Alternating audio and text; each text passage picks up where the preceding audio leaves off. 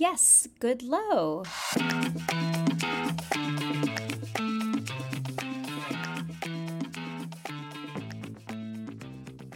Hello, and welcome to Demystifying Detection Dogs with MD Dogs. I'm the founder of MD Dogs, Libby Rockaway, and I'm here with my co-host, Maggie Kudla, owner of Sit, Stay, Lex. Hi, I'm excited to get started and discuss all things diabetic alert dogs. Grab a drink, because we can talk about dogs for hours, literally. I love that. Okay, today we are going to be going over what the first week of having your surface dog looks like. This could be 8-week-old puppy walking in. This could be a little bit older, but just kind of what that week should look like. Libby, would you like to start? Sure. I think adding on to that, actually, this is like you just brought home a dog with the intent of training it. Because I was actually, as we were thinking about this podcast, I was thinking about how, is there anything you do differently when you are like choosing a dog that you already have and just deciding we're going to start training now? And I think there is. I think that should be another podcast. Yeah. But yeah, so for like bringing a dog home, it's super exciting, right? Because you want to get going immediately. And I was definitely very gung-ho when I started as a 15-year-old doing this. I was like, we're going to learn all the things in like week 1. Yeah. But even now, like I just got a new one and I'm excited to like learn about him and try things out and see how he does in different environments. But it's really honestly not best to start him out like that. Like you want to start out, there's this 3-3-3 rule that we have. And so the first one is basically 3 days to just let the dog decompress and figure stuff out, right?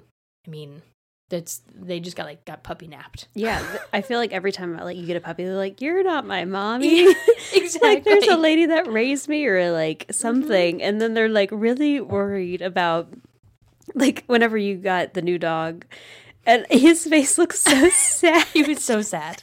He was so concerned. Yeah. Like, was happy-go-lucky, and then with his old owner, and then you got him, and he was like, I don't think this is correct. This is not fun. Yeah. I mean, and you think about it from their perspective, like, yeah, they just got kidnapped. Mm-hmm. They don't know what is expected of them. They don't know where anything is. They don't know how to communicate with you. They don't know anything. Like, to a dog, they don't even know, like, am I going to get a next meal? Like, right. There's tons of things that they don't know. Yeah. Yes, you just need 3 days to like let them be a dog and learn about them without any stress of teaching them all these cool things and starting scent work and socialization. Like, just chill. I mean, because even my apprenticeship was with a golden retriever breeder, and my job was to take the 8-week-old puppy and put, 3 weeks of training on it. Yeah. And I mean, I think it was good for like owners going in necessarily like to an extent, like it gave the puppy some knowledge, but to an extent, I'm like, I think it was,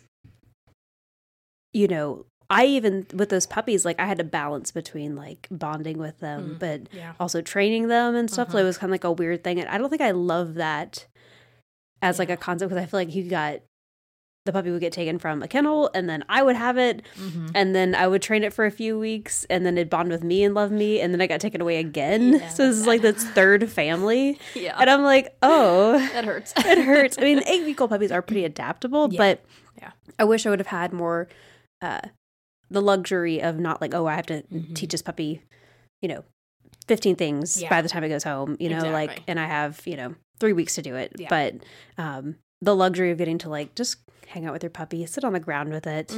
A lot of psychology shows like just sitting on the ground with your puppy and hanging out with it is like really, really good for them, just as a bonding like experience.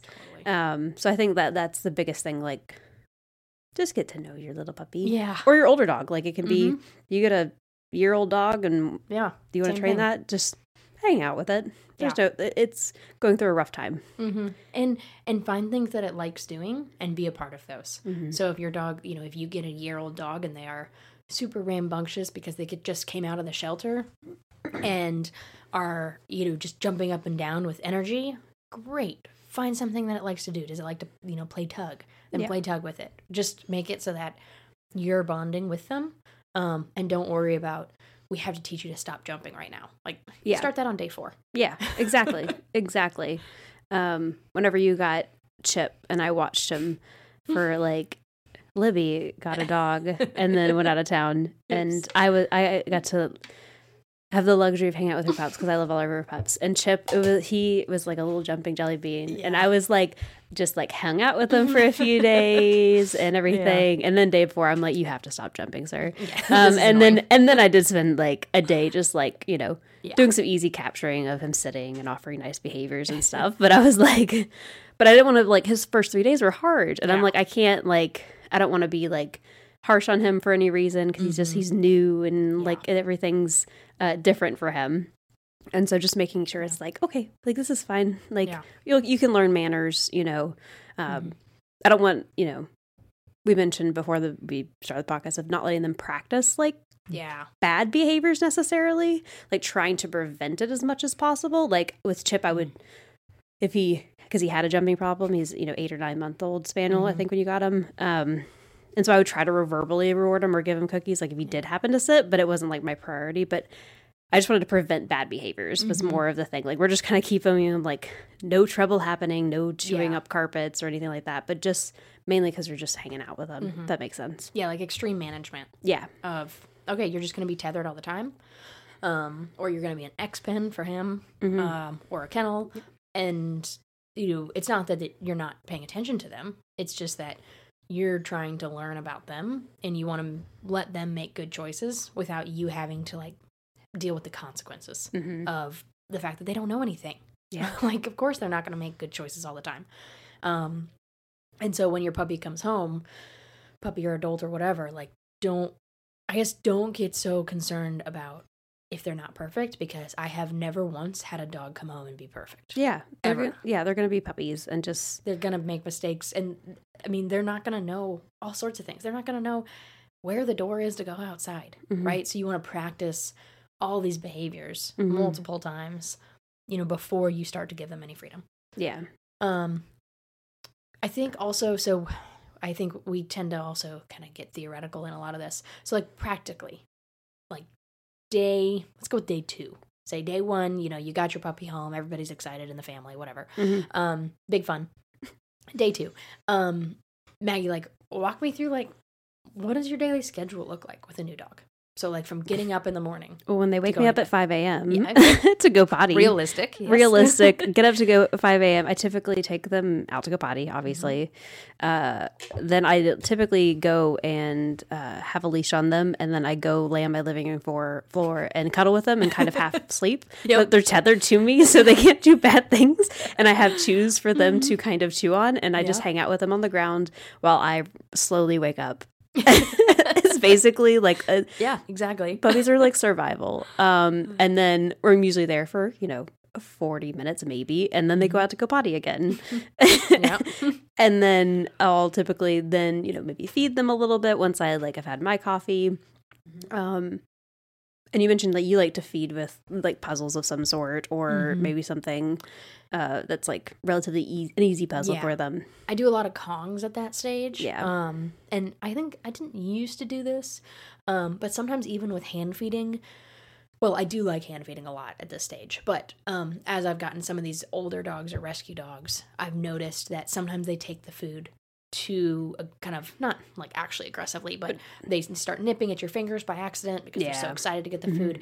And that has just kind of caused conflict. And I'm not in it to teach them a lesson at that point in time. Like, I just want them to have some enrichment, to eat their breakfast, and also to start teaching that persistence. Because I've now gone through a couple slightly older dogs over the past couple months, and most of them don't have any persistence whatsoever. Yeah, they give up so easily. Yeah, the field spaniel that we had for a couple days there, she did not know how to be persistent at all. Like, just like, oh, I can't figure it out after 10 seconds, and then walk away and probably. And then she just walked away. So I just make all of their meals through these Kongs, typically frozen, frozen with like this peanut butter mixture in it, to make it even harder. And then you just let them go to town on it. And, like, if they get it out, great. If not, that's okay. They're going to have another opportunity later on. Yeah. But that way it's, like, being productive without any conflict from you potentially happening. And because the persistence is just to clarify, it's like persistence as a diabetic alert dog, you really want persistence. For alerting. So dogs that don't have wonderful persistence, I want to see a dog that can get through puzzles with like, even if they're kind of difficult. Is like really good. Like you want to start off baby. Like they have different levels of like puzzles, like level 1, 2, 3, whatever. And babies should do level, 1 or even less than level 1, honestly, which is the Kong. But yeah, for diabetic alert dogs, you want your dog to be able to be persistent and resilient and working. This is a mild form of working, I guess. Yeah, exactly. Is the best way to put it. Super easy form of working. And they just get to eat. It's really good. Even past the first week, I find with all my dogs, I typically feed them out of enrichment stuff 80% of the time for the first year of their life. I think that's the really, really, really good for them. Yeah. Okay, so that was breakfast. We got through breakfast. Second, day 2 with this dog. So they have a little breakfast, and then typically they have to go to the bathroom again within like 45 minutes after eating. Because my goal is with potty training, I've potty trained, I don't even know how many puppies at this point. So many puppies. My thing is I'm very good at it now, and my goal is to... my last puppy that I had one accident the entire potty training experience. And my goal is just to not let it happen. Yeah. And she literally has never had an accident. She's my personal dog, but has not had an accident at all in the house ever. Yeah. Not even like an accident. Like, and she's 3.5. But I take them out to go potty a lot. It's a good practice behavior. It's something to do with them. Then they get to go hang out in the yard. And typically I have them go out potty. I praise them when they potty. So that's another part. Potty training will be kind of something that I'll passively train with my young dogs. I take treats outside when they go potty in the yard. I'm like, you're amazing. Good job. And just to add, this is do this regardless of whatever the person who provided the dog to you says. If somebody says the dog is house trained, please don't believe them. Anytime you take a dog into a new environment, it will not be potty trained. Exactly. Just treat it as if it has never been house trained a day in its life. And then you might be pleasantly surprised if it actually has been.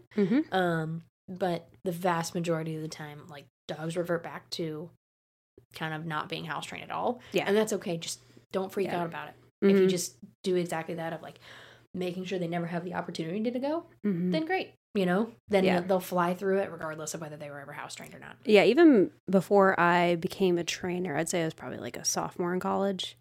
I did a rover, and I would have dogs stay at my house, and there were people like, oh, 100% house trained. I learned immediately that adult dogs would go out every 2 to 3 hours, if not earlier.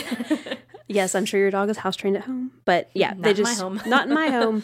And so just because it's new environment, like especially if dogs don't go to different places all the time, so pretend your dog 8 weeks old, obviously maybe go out more. But I would say even with a dog that's older, 8 months, a year, it doesn't matter. Yeah, just taking it out and rewarding the good behavior. So this is a beautiful time. And Libby, I know you are passionate about this. Training if you happen to get an 8-week-old puppy, it's much easier to get them to potty on cue when they're younger versus when they're older. So much easier.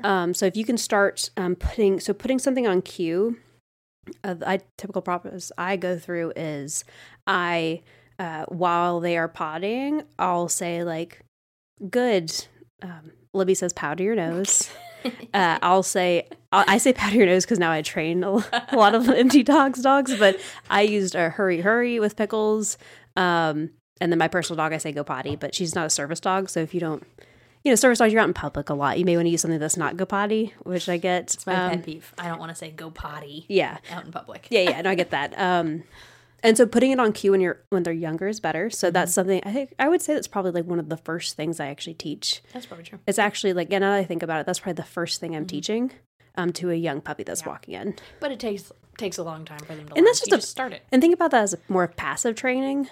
Versus like, I walk outside, I keep treats by my door, and then I walk out and give them a cookie whenever they do it.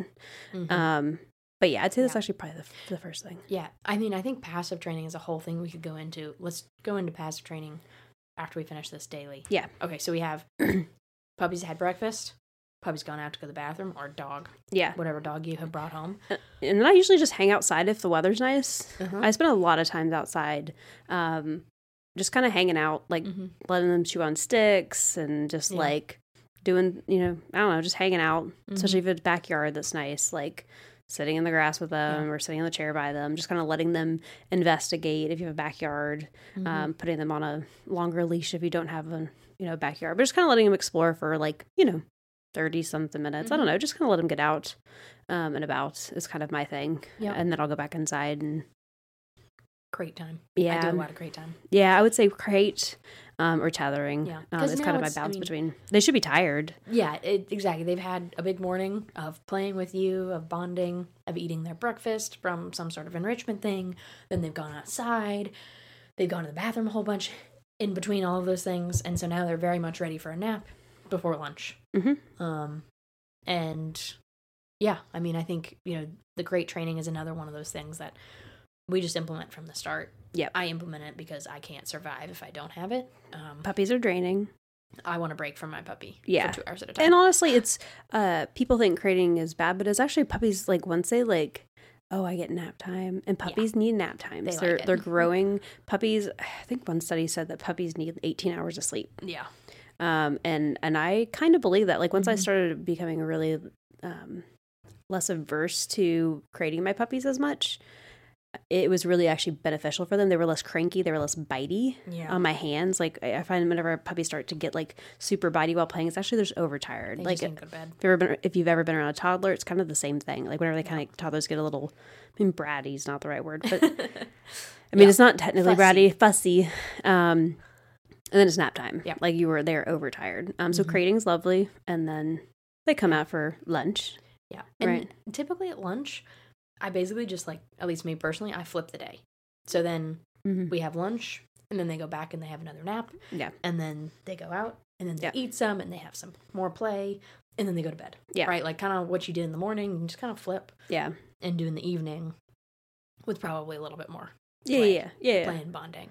Yeah. And then this isn't, like, an exact science. Each puppy and dog is different. But this is, I think, this is, like, generally...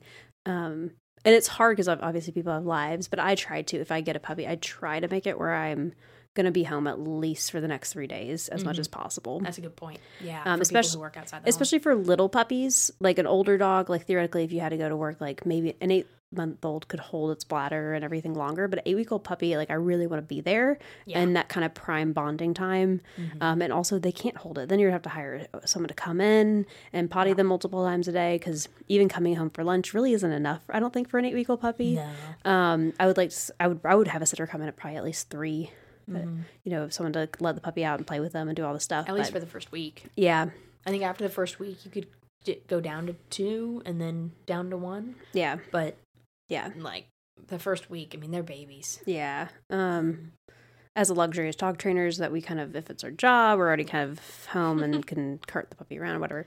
But yeah, so that's, basically it's just cuddling, bonding, crating. Crating's important because time away from you is important. Very much so. Crating away from you is so important. I know service dogs are, they're going to be with you all the time, but separation anxiety is no joke.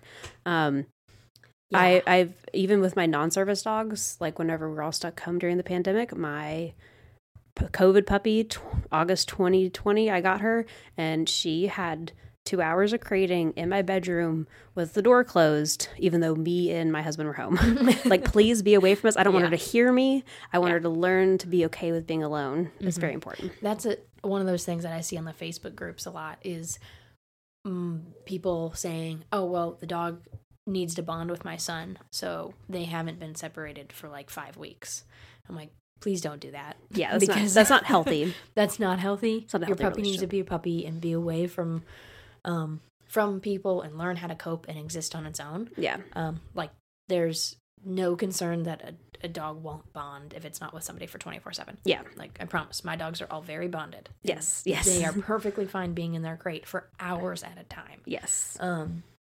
So you do not need to tether the dog to you 24/7 or to the diabetic at all. No. That's not how that works. Yeah. So that's really good point. And then, so that was the kind of the day schedule. And then before we moved on to other, I wanted to talk about the passive training. Oh, yeah. What kind of stuff do you do in those first 3 days that are not active training sessions, but passive training sessions? Because in that whole schedule that we talked about, we did not once talk about an actual training session, because we don't really do active training sessions the first couple days. Like, that's not the time to worry about it. Yeah. Passive training is, I define it as not letting your training is, everyone thinks it's a very active experience. Like, you're training a sit, you're training it down. Like, you grab your treats, and you do your puppy, and you do your training session. But my training is that I am preventing bad behavior by watching my puppy. I practice things like, I passively condition names, I realize. Like, a lot of times trainers like play a name game, which I do as well with all my clients because they haven't conditioned the name. But whenever I have, let's say I'll use Melly as my dog, I'll say Melly, and if she looks at me, then I just like cuddle with her and praise her. Like, just like little things like that. Like, she looked my way. You're such a good puppy, oh my gosh. And like little things like that. So if she's trying to like go and do something not what I consider naughty for a dog, is normal behavior. Like, if she wants to go grab my shoe and go take it away, I'm not going to punish her for it. Like, there's no reason to. She's a little puppy. I'm going to, passive training would be me maybe giving her a bone to an exchange for the toy. Like, that's not necessarily like me having a whole training experience. It's just like, hey, here's something else to chew on. I may call her over to me and then praise her for just like responding to me mildly by then having a little chase game or having fun with her. Like, it's just preventing little things. Like, I think a lot of it is management. So like the trading for the bone of, hey, okay, we're going to manage the environment. We're going to shorten your tether. We're going to give you 3 bones to choose from within your little radius. Yes. And that way you can make good choices. Good choices. I think the passive training, I'm trying to think of passive training that I'm doing with Mr. Double right now. Things like rushing outside of doors. Oh, yeah. Yeah. So I don't want a dog that's rushing outside of the doors, but I'm not going to the door and having a whole training session with him. I'm just not going to let him outside. Every time. Yeah, every time you go to the door, you just wait for him to be respectful. Exactly. I wait for him to sit down or, to at least back up a little bit. So things like that. Jumping, passive training of... Don't reward it. I'm just not going to reward it. Yeah. Like, I'm not having a jumping training session saying, okay, we're going to learn to not jump today. Yeah. Like, it's just, I'm interacting with him and I don't want to reinforce the behaviors that I'm going to have to fix later. Yep. So why don't I just start kind of naturally fixing them now? Yeah. Being mindful of not reinforcing behaviors that you actually don't want. Yeah. And I think a big thing. I guess that's mostly what I'm thinking of when I'm thinking about passive training is like what you're reinforcing in day-to-day life. Barking is another one. Yes. Of like, I'm not going to crack down on barking from the get-go. And like really get concerned about it, but I'm not going to go open the crate door if they're barking, right? Yes. I'm going to say, okay, we're not going to do that. Or like I heard Double bark in the backyard when he was out with the other spaniels. And so I was like, that's not good. I don't love that. So I just brought them all inside because I'm like, I don't know what he's barking at, but I don't want him to do it again. Yeah. And so if it's something that he's especially because he wasn't barking to come back inside. Exactly. Yeah. He was just barking at like something. And that's also the thing to recognize. Like, do you want your dog barking at you to come back inside? Yeah. Then don't let them in. Then don't let them in because that's reinforcing it. Yeah. But yeah, I think it's just about like, thinking of how you can train your dog. I need to think about this more because I actually don't know. Like, I create lovely dogs, but I don't know. I just kind of do everything passively. Yeah, I think a lot of it is just you think about, do I want this behavior to exist for the next 15 years? And if not, then I do one thing. And if yes, then I do another thing. Yeah. Right? If I want it to continue, then I make sure to give them what they want. Yeah. Or give them something else valuable. Yeah. Like, saying their name and then you give them cuddles. Yeah. They didn't necessarily, that's not necessarily what she was looking for at the time. But if you always give her cuddles, it's like, oh, okay, that's what my name means. Cool. Yeah. Do you want them on the couch? Yeah, that's a good one. Do you want them in the bed? Because if you do that at 8 weeks old, they're going to want to do that for the rest of it. And you're not saying you can't fix it down the road, but it makes it where it doesn't have to be a whole training experience. Like, there's so much you can teach them in a blink of an eye at 8-9 weeks old versus where it takes a lot longer when they're older. So that passive training, like thinking about if you get a golden retriever, do you want an 80-pound golden retriever on your couch? Mm-hmm. Yeah, maybe it's, 10 pounds now, but it's not going to be. Yeah, and it's a lot of fur. But yeah, so I think like passive, just, noting, yeah, you said it best. So yeah, I think we do start that from like our first interaction with them. And that way, every interaction you have with your dog is beneficial. Mm-hmm. And you're not kind of, encouraging something that you're going to have to be fixing later. Yeah. I think that's mostly how we view it as trainers. As, I'm going to have to fix that behavior later, so I'm just going to make sure I don't reinforce it right now, and then I won't have to fix it. Yeah, and really tethering is, I think, an excellent way to prevent a lot of those behaviors, like puppy wanting to get in the trash, carry around clothes, eat salt. 90% of dog behaviors can be fixed by a 6-foot leash. Yeah, tied to a table. And we are talking about the first week, but it's going to be for a while. More than a first week, that's true. Right, it's going to be way more for a first week. Okay, what's next on our list? I guess we technically didn't talk about crate at night. My typical go-to is I have my dog on the crate right next to me, and I shove my fingers in the crate whenever they whine. If they don't calm down relatively soon, I will quietly take them out of the crate, not give them any type of like a crazy affection. I just take them out, I plop them down in the yard, they go potty, they go back in the crate.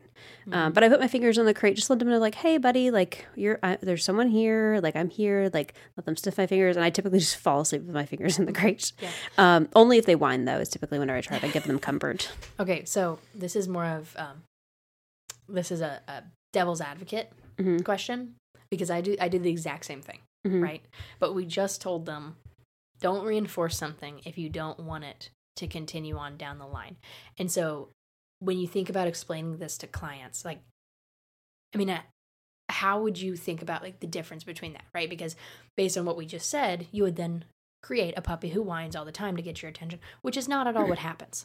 So I guess to whoever is actually listening to this, no one, how do you differentiate our trainer intuition that we know we're not going to create a puppy that whines all the time? Yeah. I mean, there are trainers that think that you will create a puppy that whines all the time by doing this. Yeah. But we know, because we both do that. We both, I have done that with many, many puppies. Yeah. I could probably have done that with 30 plus puppies that have gone to clients, and like their dogs are great in the crate. Yeah. My own personal dogs are great in the crate. It takes like 2 to 3 days of this, and then they're perfectly fine. The reason for it is that they have just been kidnapped. Yep. They are, and they're very sad, and they're very alone. And this is not necessarily I wouldn't call it a bad behavior. It's just they're like, I'm lonely. That's a good distinction. It's not a bad behavior. It's not a bad behavior. It's just, it's like they're, and it's also in the beginning. This is the first like week. Yeah. Like this is not us doing this like, a month or two in. Like this is me. I typically, but also every puppy I've done, I do this for like 4 days, and then they stop whining all together in their crate. Easily, yeah. Yeah, like the thing is, like it's never been a problem for me, because it's never gone past maybe 5 days. I can't remember. Maybe I should start cataloging it. But like it literally is like, it becomes such a non-issue because they're not sad. Like there have been many times where I've put puppies in a different room and they scream for hours, and I don't get sleep, and then this happens for like a week, where literally I can just like passively fix this by shoving my fingers in the crate, letting them get that little bit of comfort, and they fall asleep within 30 seconds. Like, I think that's the difference, because it's like I've been kidnapped and I'm sad, and I don't know where I am. Once your dog knows where they are and stuff, then you can start playing around with it. But for the first week, I'd rather them learn that you have someone here for you. I am not a monster. I did not kidnap you. I am now your mother. And here I am comforting you. Yeah. Because I've tried the whole tactic of like put a blanket in the crate, or put in the laundry room or whatever, and let them bark it out. And that does not work. And I just don't get any sleep. And then I'm cranky. And feel incredibly guilty. Right? Because the poor puppy has been traumatized. Sad. Because they have just been kidnapped. Yeah. Yeah.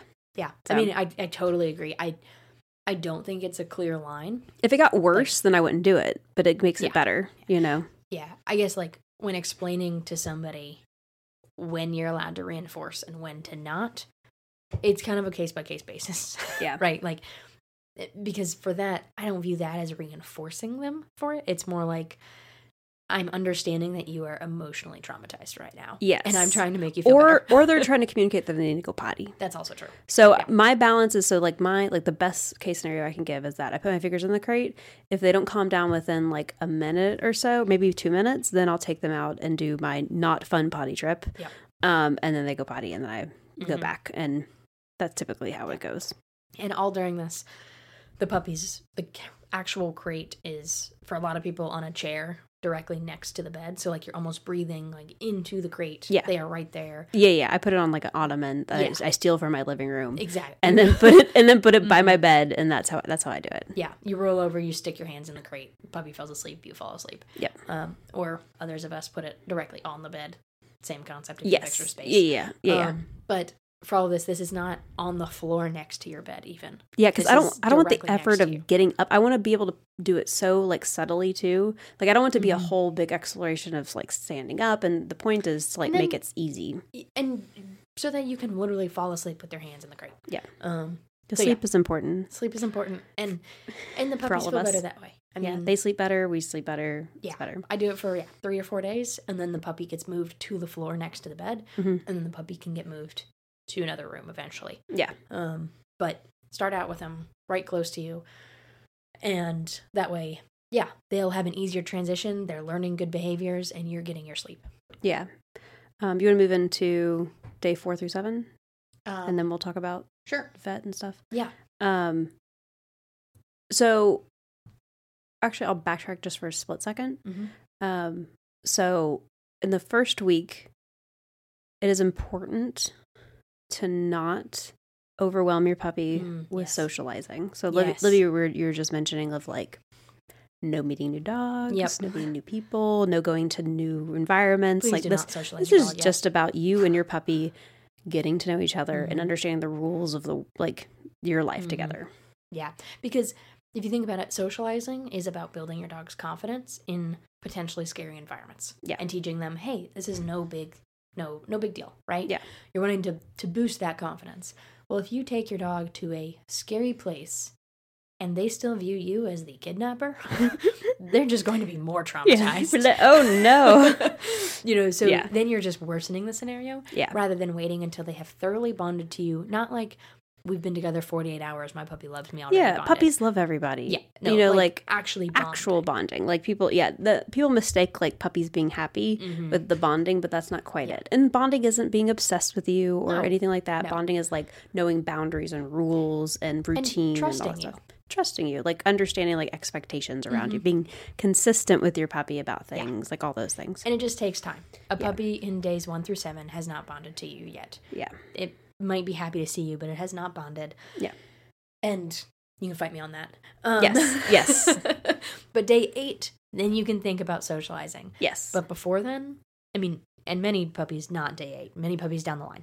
But certainly I can guarantee for every single dog, no matter how old they are, no matter how young they are, days 1 through 7, please do not socialize them. Please don't have people come over to meet the puppy. Send them pictures. This is what videos are for. Yeah.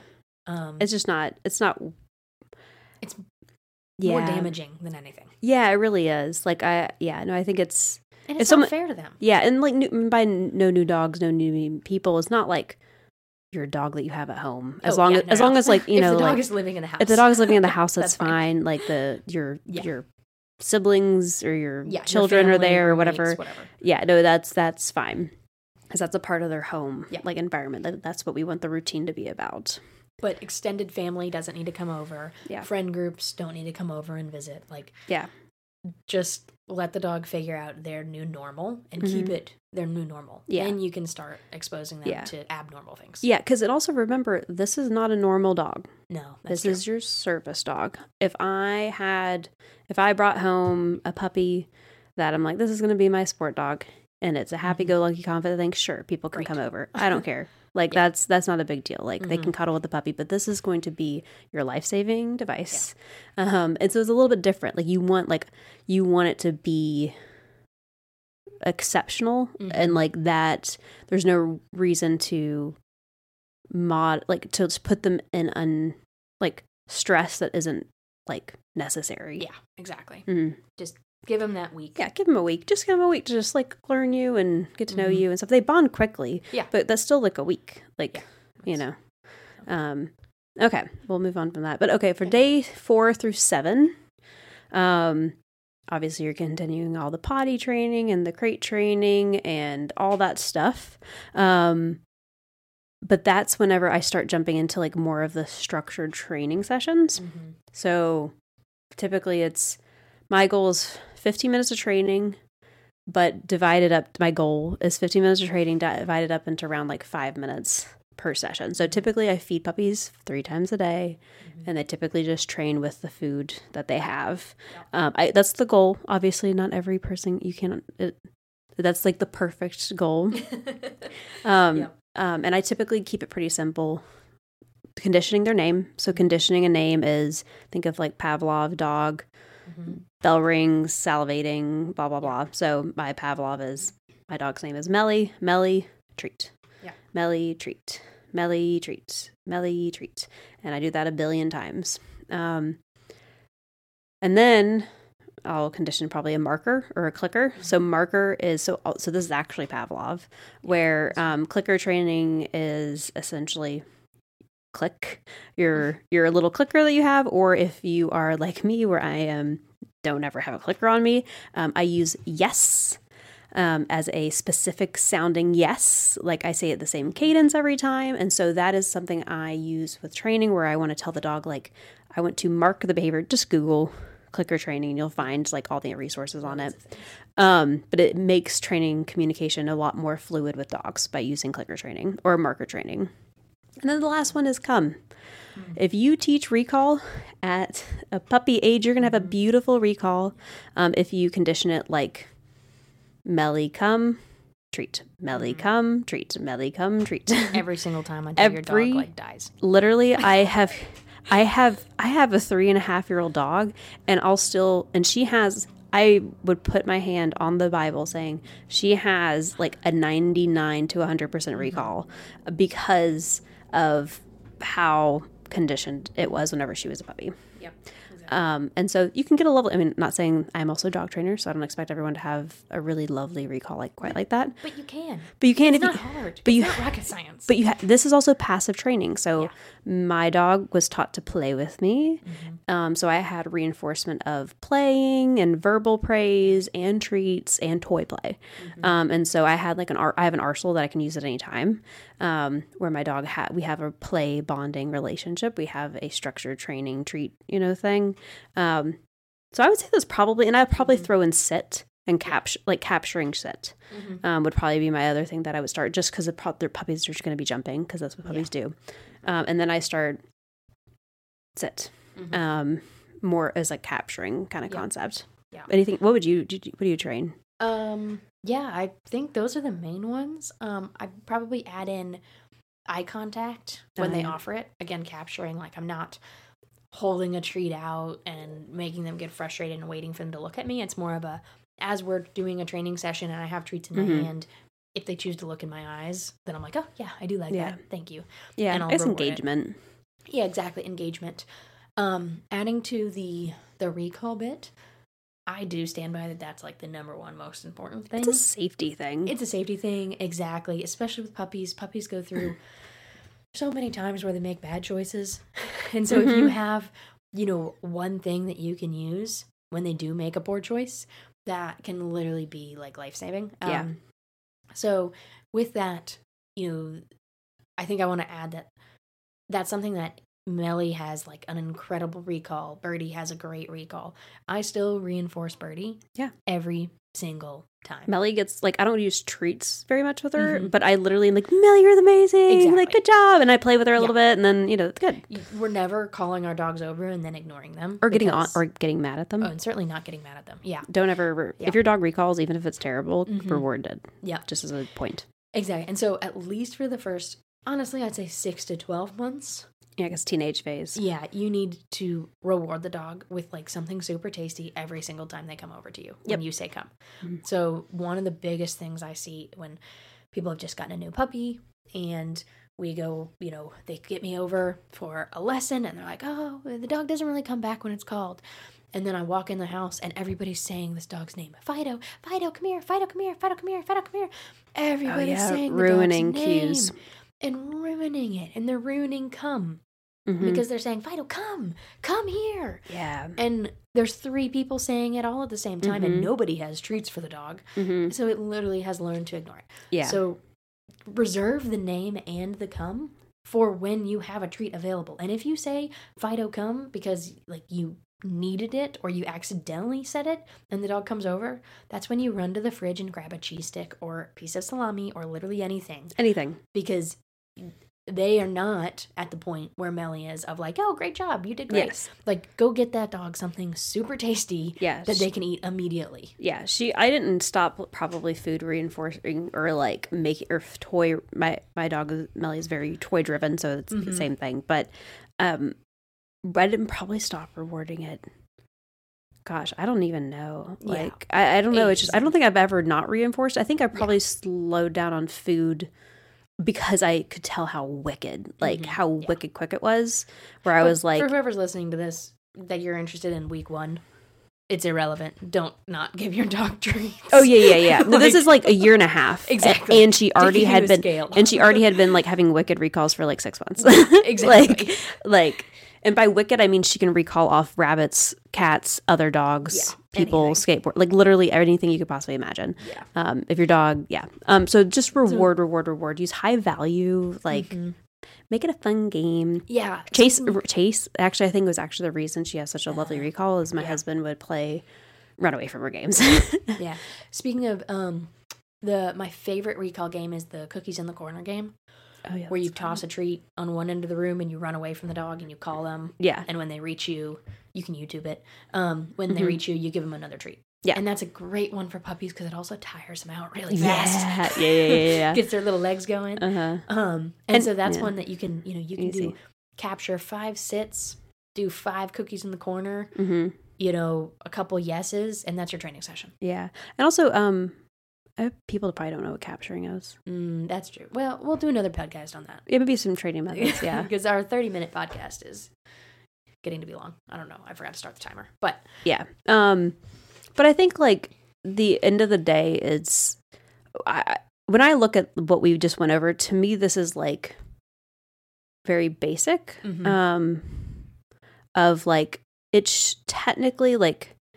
Some people like to do too much. Yeah. And this is like basically all we've gone over is bonding, creating, not letting them get into too much, and then start doing a few training things towards the end of the week that you have your puppy, and just not overwhelming or doing too much. Totally. I mean, and we've talked for like 30 minutes about this or something like that, but it really does not take much. Yeah. Right? Like, we have a lot to say about it, but actually time of day, it does not take much at all. You're just hanging out, getting to know your new puppy. This is the easy stuff. Yeah. No, I think I guess trying to get your puppy in for a vet, maybe I think it's the only thing I'd say is like the last like tick off of like that's a big one, especially if you've gotten them from a breeder.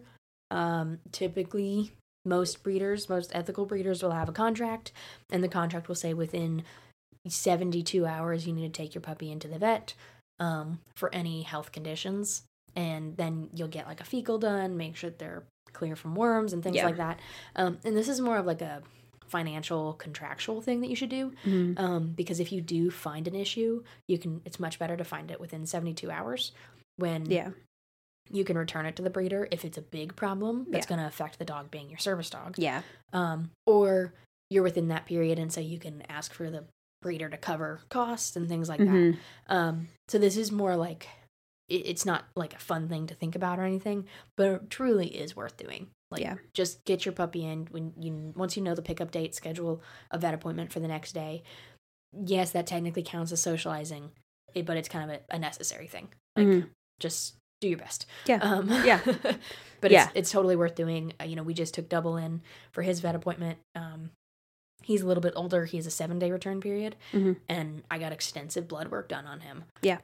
Because his 7-day period is coming up in a couple days, and I want to know if there's something that is like, he can't be a service dog, maybe because of blood work, Exactly. If he has some liver condition, and I find out on that blood work, he's going to go back. Yeah. And because that's not something that MD dogs can invest in. Yeah.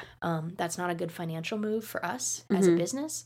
And it goes the same thing for self-trainers. Yeah. Right? Like, especially within 72 hours, it would be heart-wrenching. Absolutely. But it's totally doable and much easier to do within 72 hours rather than in 6 months. Yep. Yeah, exactly. Seriously bonded with that dog. Yeah. And invested so much. That's the better option. Yeah. So I agree. Just be kind of financially wise. Yes. Yeah. Because, I mean, if you're self-training, it's probably because service dogs are expensive, and like it is cheaper to self-train as long as you can try to avoid the little hiccups that can potentially come up, like, a dog having a medical issue that could be caught with blood work. Yeah. Yeah. And then that kind of led me to think about, okay, well, you can get dogs from breeders or shelters or whatever. One of the other things is this schedule, I believe, also completely applies to, like, if you're doing a foster trial, like fostering to adopt or anything like that. Yeah. Do the same thing. Like, there's no reason to treat the dog differently. Treat it as if you have brought it home. Because it takes a while for them to kind of adapt and show their true colors. And so just treat them from the beginning like this. Yeah. And pretty soon you'll be able to tell, whether they're worth adopting, which sounds terrible, but for your purposes. This is not a pet, Yeah. There's no reason to have to, like, deal with extensive behavior issues or... If they want to be a service dog. If they want to be a service dog. If they're scared of shaking and scared of their own shadow, like... Maybe it's time to go back, maybe another family's better fit. Yes, that's not going to want them to go into the world every day and torture them. But yeah, no, I think that kind of covers it all, right? Cover most of it? I think so. Basically, the first week, even though we talked about it for a while, is not that hard. It's really not bad. Just bond, find out what your dog likes doing, do that thing, prevent the behaviors you don't want. Reward the behaviors you do. Throw in a couple things towards the end of the week. Yeah. And even that, training. It's like, that's optional. Yeah, that's optional. I mean, yes, I recommend doing the recall off the bat, but like, just you're going to just be trying to survive puppyhood. Yeah. So. Also, you're going to be training for the next 12 to 18 months. You don't have to get started immediately. Right. Yeah. Yeah. Like it's This is week 1 of 100 weeks. Yeah. Don't burn yourself out. It's going to be a long road. Exactly. Yeah. And just enjoy it. Awesome. Well, anything, I guess what's new with MD dogs? I guess we have Double. Yeah, well we'll see. We'll find out after his blood work comes in. Oh, yeah, we'll find out from this blood work whether he has a life-altering condition. Who is Double? Tell me about Double. Oh, Double is our newest English Cocker Spaniel, but he is a show line Cocker. So Birdie, Bee, Chip, all of the others are all field-bred English Cockers. So they are much... drivey? Yeah, they're very drivey. Very drivey. They have a lot less coat, so they don't need any grooming or anything. But the show line ones are what you see at Westminster and these long, fluffy coats that are groomed extravagantly and are also known to be a lot more chill. So is he showing that he's chill? Definitely more so than the others. Okay, he's still plenty drivey to be a working dog. Okay, good. Not like a search and rescue dog. No, but like dog. Yeah, he has the amount that you want, kind of thing. Yeah, he has lots of food drive, which is great. So far, I like him. Kind of the grand scheme of things, purpose here is we are realizing that working Cockers have a little bit too much working in them for most clients. We being me, I just love them, but turns out they're not a great fit for everybody. Yeah, you have to be enthusiastic about life as much as they are, I think. And you kind of want to almost want a sport dog and then happen to have diabetes to have one of these dogs. So if you're looking for one, check out Bee. Yeah, Bee would be perfect. Bee is an 8-month-old working Cocker. 10 now. 10? Oh, goodness. Yeah, goodness. She's perfect little girl. Yeah. So anyways, we're bringing in these show lines to try it out, right? To try it out to see if we can, work on providing dogs to kind of the greater population. Yeah. Of just good diabetic alert dogs. And so the plan is we're going to have him as our pure show line. And then Birdie is going to, with a different boy, hopefully have a half and half litter at some point in the next year or so. And then we'll decide from there which do we prefer better? Yeah. Do we want to switch over solely to show, or do we want to do these mixtures of half and half or 3/4, 25, and which ratio? And anyway, so it's all a learning curve here. But he's the extreme end of show line to see what we like, and I already have lots and lots and lots of thoughts about him. So more of that will come out, I'm sure, in the future. As long as his blood work comes back okay. Yeah, exactly. We'll find out. But awesome. as of now, so that's the newbie, and everything else just continuing on. Yeah. Awesome. Well, that's about it. We'll let you guys go. Sounds good. Until next time. All better.